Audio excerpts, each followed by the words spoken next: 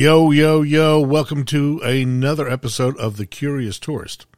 First off, I'd like to give a shout out to Storefront Music and Scrapper Snyder for our opening and closing track. So as we head into the first night of Hanukkah and days away from Christmas, I'm hoping you have been getting in the spirit. It's crowded out there and the tourists are back in full force. But aren't we curious tourists in our own hometown? You bet we are. So we still need to get out there. So here are some small things to do, either if you have the next 2 weeks off or you are off between Christmas and New Year's. You don't need to follow the crowds unless you want to.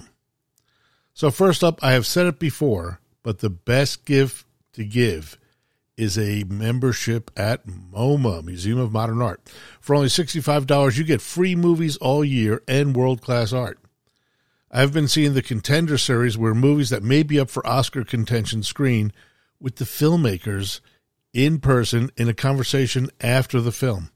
The other night I saw The Whale with the writer Sam Hunter and one of the producers who discussed the process of the film and the journey of the screenplay for free. It is, hands down, the best deal in town.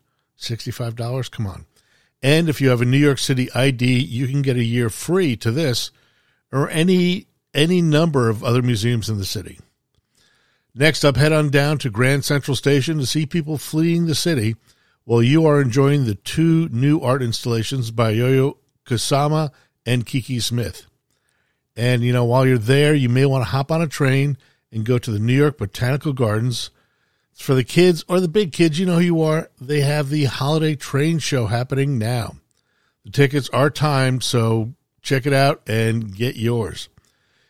And if you take public transport via Grand Central, you get dropped off across the street from the gardens. It is so easy to do. I've done it a bunch of times. Check that out. And more art you need to know about are these Black-owned galleries around the city.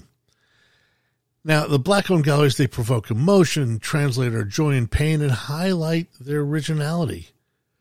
The ability to do all the above is something that I don't take for granted when I come across the work of Black artists.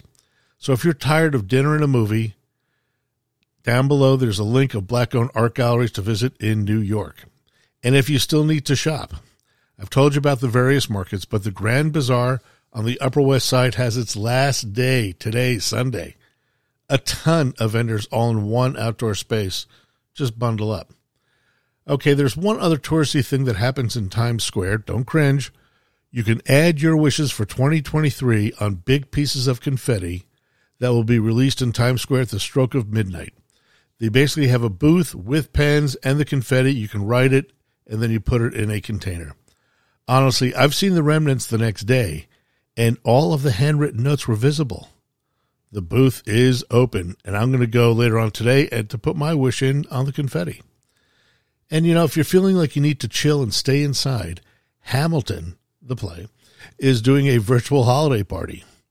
Meet the cast, there's going to be prizes, and hopefully a good time for all while you hang in your jammies, if that's what you'd like.